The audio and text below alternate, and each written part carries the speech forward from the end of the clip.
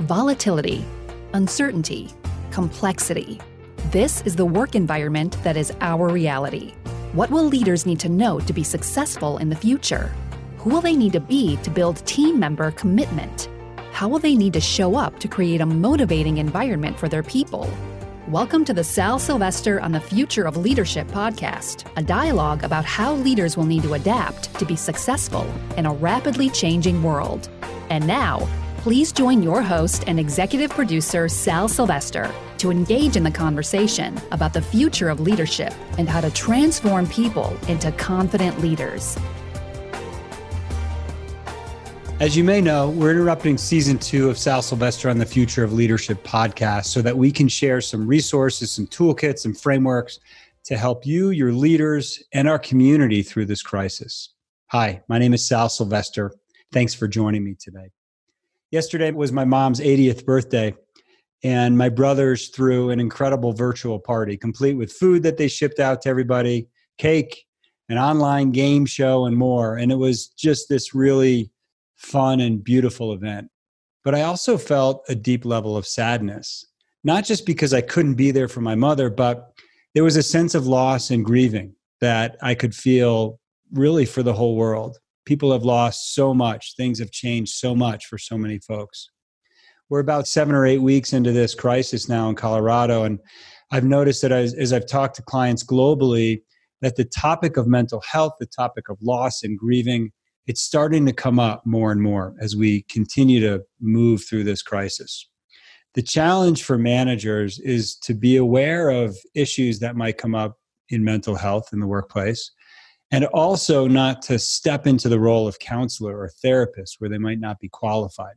So we thought we'd record an episode on this important topic and really talk about 3 things. Number 1, what's a normal response that people have to trauma? Number 2, what should managers do about it and maybe not do about it? And number 3, how can you take care of yourself so that you can ultimately lead and take care of other leaders effectively? And number 3, how can you take care of yourself so that you can be there for others and lead others effectively? I'm joined today by my business partner and good friend, Barry Shapiro. Barry is an amazing executive coach, but Barry started his career running psychiatric wards. And he brings in a unique perspective on the topic of mental health, trauma, and grief as a psychotherapist and as a leader who has experience within medical treatment facilities. And by the way, Barry and I created a tool to help you implement the concepts that we're going to talk about in this episode today. We call the tool the Manager Survival Guide during the global pandemic. You can download this 4-page toolkit for free on our website at www.512solutions.com. Just head out to the episode page in the podcast section of the website. All right, let's head out to the interview now with Barry Shapiro. So Barry, clearly these are unprecedented times where for you and I in Colorado, we're 7 or 8 weeks into this pandemic. That's right. And we're both starting to notice more and more of our clients talking about the mental health aspect of what people are going through. What are you noticing in your work and our work together? What are some of the things that are popping up for you around mental health? So I'm noticing 3 things in particular. First of all, 1, vast differences in how leaders are assessing risk, which can lead to division lines in either a company or country. So that certainly can lead to confusion. The second, inconsistent messages across the same company. So report to work versus stay at home. And that leads sometimes, in terms of mental health, to pretty significant feelings of guilt, also confusion, and particularly managers who are following executive orders, even though they don't agree with the direction given. So they're in this really strange twist between following the company direction and really not always fully being on board. That can create stress. The third is an obvious no clear end date. There are relaxing of these guidelines, certainly, but the problem is that increases stress also. We can tolerate as human beings a tremendous amount of pain, suffering, if we know when it's over. prison sentences, war, if you know generally what the objective is. And we know that to some extent, but not consistently. So huge differences in assessing risk, inconsistent messages, no clear end date. And what this leads to is confusions, breaches or differences between people, and then also increased stress without question. Lack of sleep, waking up in the middle of the night, things like that, anxiety and depression. Yeah. I was talking to my wife, Rachel, this weekend, and to your third point around no clear end date, that was part of what we were talking about. Like if we just knew it was going to be done in September or December 31st was our date, it would be a lot easier for us to be able to cope with and deal with. It's a really good point. And what we're finding is that employees appreciate and they feel much more comfortable when they have what we call roadmap sequencing. Meaning, if people know on Thursday a particular decision will be made, or Monday at 2 p.m. executives are meeting to at least discuss and determine how to relax either boundaries or constraints, people feel more comfortable. They have real and or perceived control, which we know is correlated to people feeling a little bit better. We're figuring out some ways based on feedback from employees directly, based on some trial and error. It's not only unprecedented, there's just not a lot of data for it, except when you look in the clinical world, because we're moving toward those kind of challenges. These are not just employee standard work challenges. These are, in my opinion, moving more toward clinical, personal, emotional challenges. Yeah, I think you're right. And on top of all those areas, there is also an unprecedented level of personal anxiety that's happening. So as I look out my office door here at home, my 6-year-old and 3-year-old are going through some form of homeschooling. We're very fortunate that my wife's at home and she's able to really handle that, but it's stressful. And there are people where both parents or both partners are working and trying to homeschool kids, or someone is at home that is immune compromised, or there's an elderly person at home, or there's economic and financial stress. Like there are a number of personal burdens that I think are adding to the mental health concerns, if you will. Case in point, Lydia, my wife, asked me earlier today, who's going to receive the delivery of groceries? And I'm trying to coordinate with coaching sessions and facilitated session. When does that even happen? The mechanics of how to make that happen. And look, I think any coach, any facilitator and leader worth their salt experiences and or talks about it also. We're not immune to that.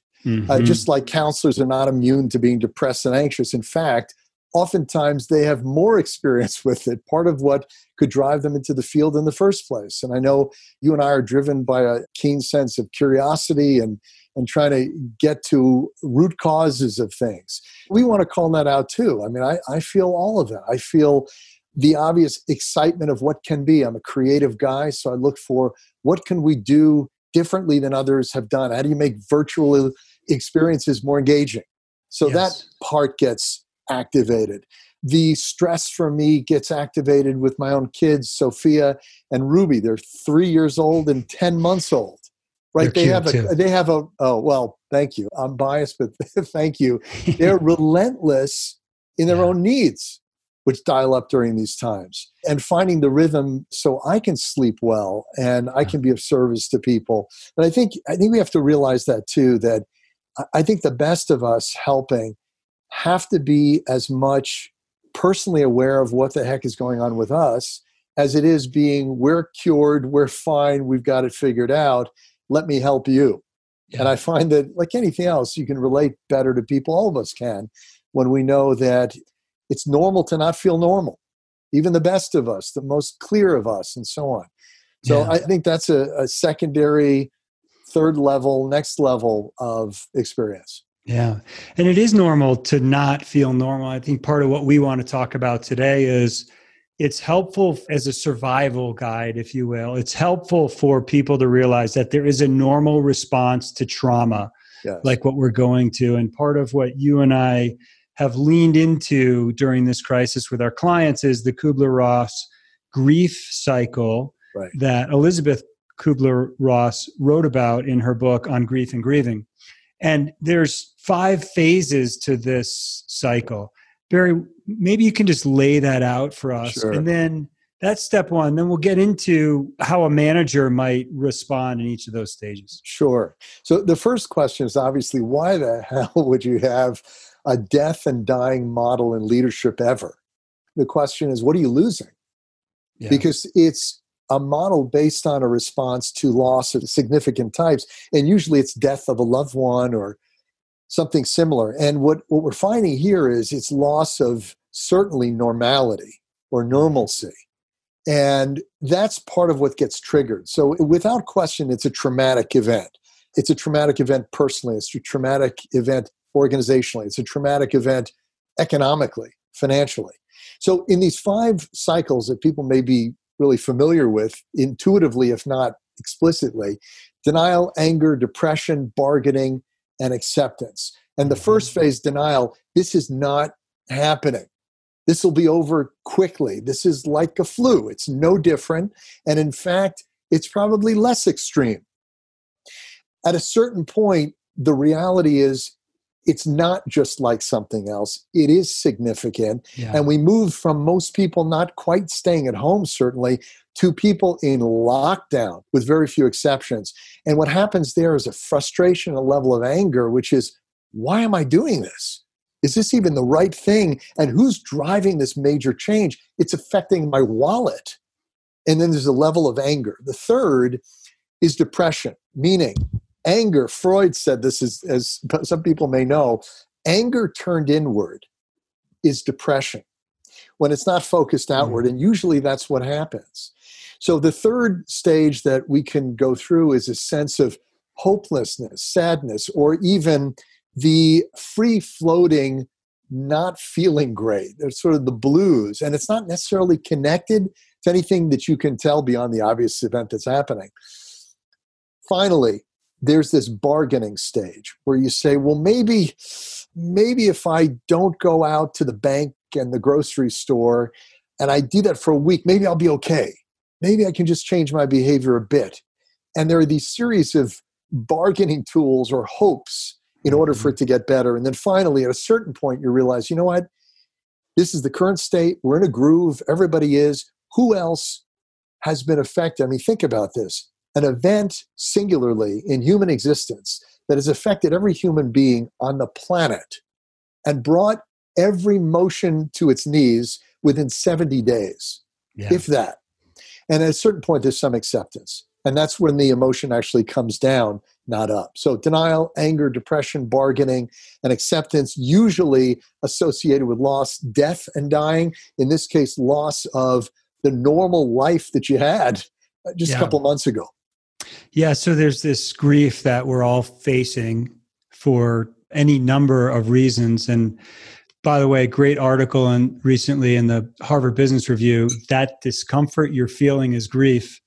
And inside of that article, the author talks with David Kessler, who wrote on grief and grieving with Elizabeth Kubler-Ross. And he talks about there's several different types of grief that people might be feeling. And one of which is anticipatory grief, grief that is something that we're anticipating in the future that we don't even know might be happening, or we may make up stories about where the world is going, or worst case scenario, or our brains are wired to survive. So there's this anticipatory factor that can also come into play. It's a good point. The Mark Twain statement about horrible things have happened to me in my life, some of which have actually occurred. Yeah, right.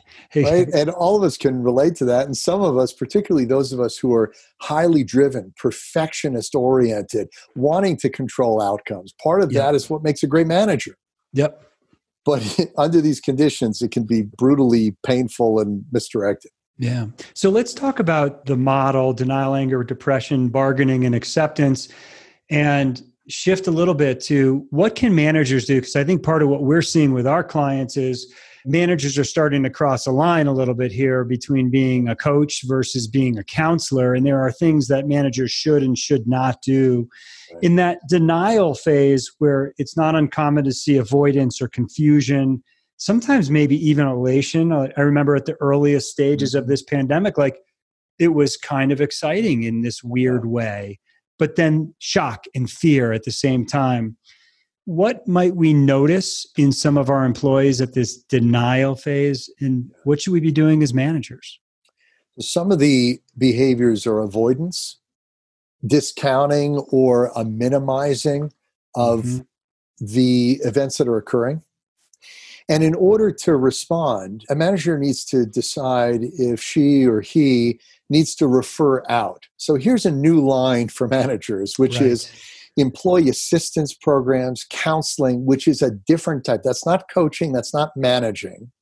And there are people who are similarly skilled in that area around which we refer. So a manager, for example, if somebody's in denial, work avoidance, fatigue, weakness, etc., can do a couple of things. One, show data, raw, hard, non-interpretation data about the current situation and impact, as we think about it, on people and or process and or the business.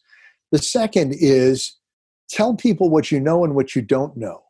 And so you're basically giving them information around which they can continue in denial or rationalization, or they can open up, as sometimes happens in management conversations, where there's new information and they change. They're not living in denial. And you can also show the impact that they have on others. So a reluctance to accept a brutal fact in business can tank a business or can affect hundreds or thousands of employees. So your ability to show cause and effect, again, without judgment, simply cause and effect can be helpful in that state.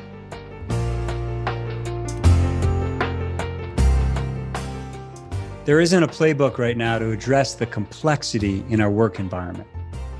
More than ever, leaders need other leaders to share strategies and tactics, ideas, and action plans. That's why we started our Leadership Coaching Circle. It's a 6-month program that provides a platform for an exclusive group of already successful senior leaders to support each other, to accelerate their development, and to navigate change together. Each Leadership Coaching Circle is comprised of hand-picked cohorts of 4 to 6 senior leaders. The program includes a monthly leadership exchange to elevate leadership skills and gain insights from other successful senior leaders. It includes 1 executive coaching session per month to address the targeted needs that each participant might have.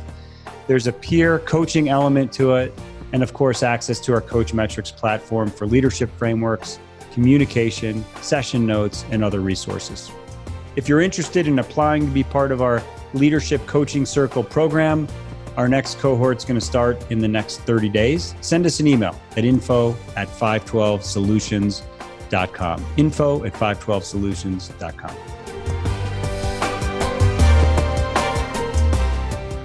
As you mentioned, as emotions go up or we shift out of that denial phase into anger, and anger might look differently. We might notice frustration or anxiety or irritation from our team members. How should a manager respond in that situation? So this is a tricky one because this is the most provocative, scary one. When you have employees that are previously pretty calm, angry, lashing out, you should look for that. Repeated examples of that, blaming. And one of the things that can be helpful, time-boxed, time-limited venting. 5 minutes, 3 minutes, not 20, not an hour, because they can turn into that. Second, validate the emotions, meaning whatever words you want to use. I hear it. You're angry. You're pissed off here. Right. You're not colluding or agreeing. You're validating. Yeah. And validating emotion, even though some managers are hesitant to go straight into the fire and address that emotion, neutralizes the emotion, actually subdues anger often. And then finally, you can imagine, give people places to channel it, tasks, objectives, things that people are interested in already in terms of helping other employees or the business or structure, so that you can use that energy instead of blunting it and preventing it, help it flow, almost like an Aikido. You're not pushing back like the martial art. You're using that energy, redirecting it productively into some kind of outcome in business or with people. Interesting, the 5 to 10 minute venting strategy. I was on a line with a client last week, and they talked about, they created a Slack channel They called it the not always rosy channel. And so it was an opportunity for people to release some emotion around, hey, the kids are driving me crazy, or I can't find flour or milk in the store. But there's this opportunity of like short, time limited periods where people can release that emotion. It's great. I love it. I mean, it's a great idea. This leads into that third around depression. You have to make sure it's safe also. Yeah. There's a heightened level of concern, of fear, depending on the person. And by the way, this is a huge spectrum. Some people are considering this whole event not that important, overblown, media-driven. Yes. And other people are literally, I'm not using it as hyperbole, they're literally cowering at home, not wanting to leave. So you have to remember that people do have radically different reactions to this. But in either case, even in this next phase, the depression, people keeping distance from others, lack of motivation, concerns about their own health, safety, stability of the organization. You want to, again, tell what you know, don't say what you don't know, but tell people what you're doing to keep things as stable as possible is one. Encouraging people to spend more time with people that they normally do by phone, Slack, video. People can isolate, even really strong extroverts can isolate a lot more than you might imagine. So those are some of the emotional supports, whereas the first two stages are inform and communicate. The third stage around depression, what a manager can do is provide emotional support to a limit, right? When these things continue, that's when you refer out. When people are saying, for example, I'm going to hurt myself or others, I feel so hopeless that it's not even worth it anymore. Statements like that are triggers for managers to say, let me get either HR, employee assistance program involved, at least as a referral. Same with anger. When there are elements of violence or suggested, I want to break this damn window, I'm so pissed. Those kind of statements should be triggers to then consider who else can help. And it's really beyond the scope of typical, obviously, manager responsibilities. Yeah. And so I think that's the line really where managers have to be careful not to slip into from coaching to counseling and to use the resources that are available in their companies. I think that's right. The fourth phase, the bargaining phase, we typically will see rationalization or people struggling to find meaning. Sometimes they'll be reaching out to others or telling one story about what's happening in their situation. What do managers do here? Yeah, so this is a different kind, as all of them are. This is to help people find some meaning or reminders of what they find value in doing in general. And the guidance here can be the reminder of their positive impact on people, process, and the business. It's not a negative, they're doing harm. They can be extremely valuable. They can be so valuable to people who are in another phase or stage, in anger, in depression. And that's where you get a series of peer coaching. It's a whole other simple level where you can have people support each other. We know that physiology, agitation, anger is typically lower when people feel connected to people other than themselves, when they're not so self-focused. So to us, or at least what I'm finding in my work, is look for networks of people to connect to with each other, and so that they can get out of that bargaining, that rationalization and distraction, and more in a sort of supportive environment, which does happen at work. You just don't see those networks in the same way remotely. Yeah, I think more than ever, leaders need other leaders to support each other with insights and action and tactics and strategies on how to deal with what's happening. There is no playbook for responding to this. So as the emotions finally come down and we move to that last phase of acceptance, we'll typically see more openness, people seeking help and support. What's the role of the manager here? Yeah. Well, certainly you want to reinforce this positive outcome as much as you want to spend the time in the negative. You don't want to ignore either. But you want to help people understand how they got there. So there's something called a thought work cycle that we'll often map with our clients, which shows what event occurs, what stressor occurs, and what their response is. And it's either really adaptive, helpful, healthy, or not. And what do they want it to be? What's the healthier response? The non-blaming, non-angry response.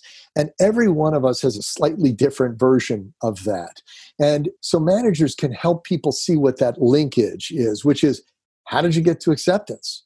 You were just angry last week. I've never seen you that angry. How'd you get here? And so both for the employee, her or himself, and or again, peer coaching. How do you help other people get to that place as well? Because we know people respond best to stress, even unusual stress like this, when they're in a state of more openness, rational thinking, preparedness, rest, and so on. And so I think it's helping people understand how they got there. And then ultimately, as all of these suggestions are, how do you then help? We talk about scaling the business. How do you scale health? How do you scale coping? Yeah. And our call to action to all leaders is take those skills that you have in scaling and building and apply it here.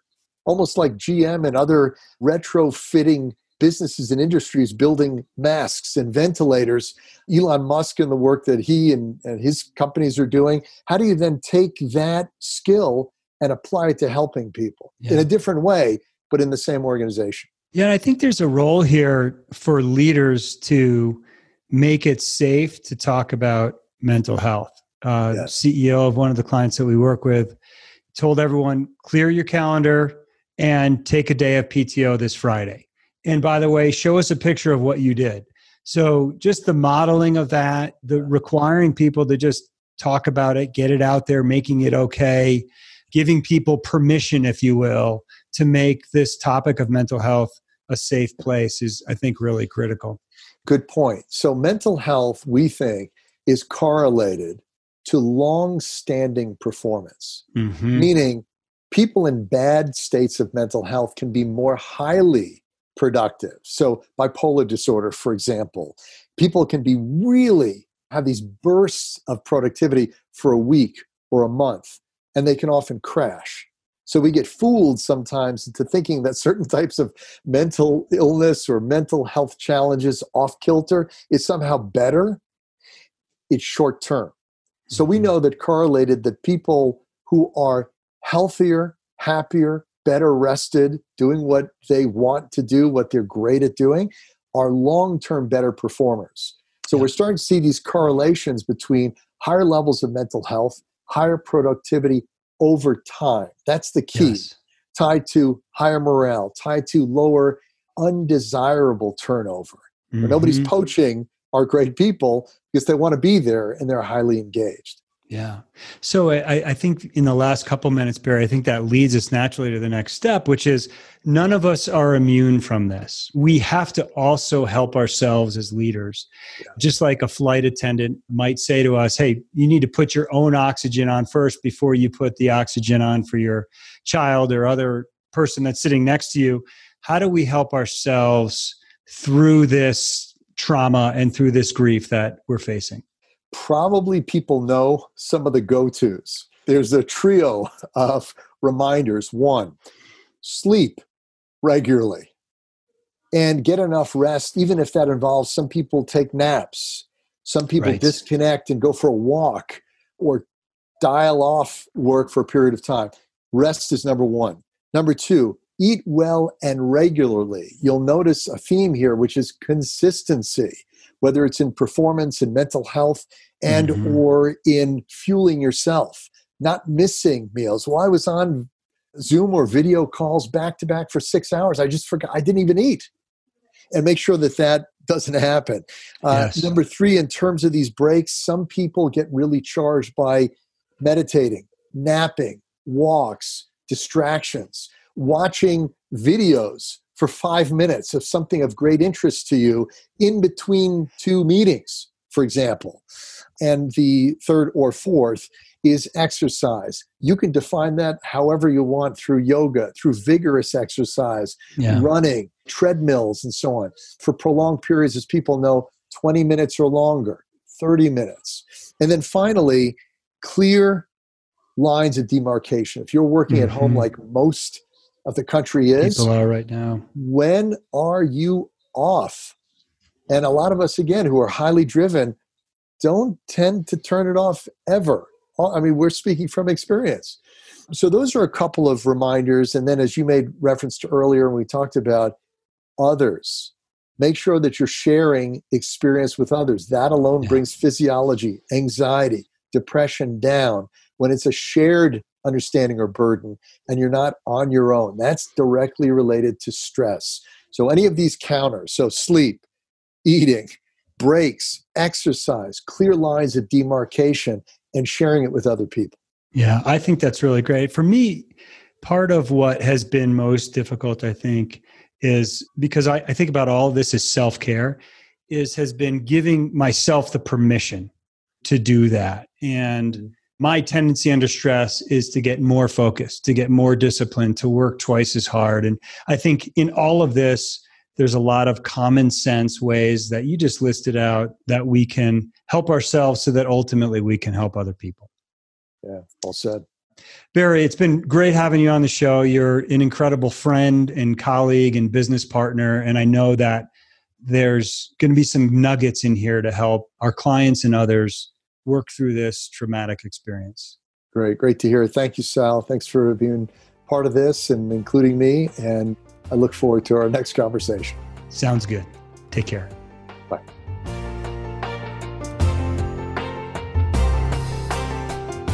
Thanks for joining me today to talk about the future of leadership. Don't forget that you can get our free toolkit to help you implement the concepts that Barry and I talked about in this episode today. We also have a number of other free toolkits on our podcast page to help you and your people through this time, including how to lead with inspiration in a virtual environment and leading through crisis. Just go out to our podcast episode page on our website at 512solutions.com. That's the numbers 512solutions.com. We will get through this extraordinary event together. I look forward to continuing the conversation about the future of leadership. I'm out.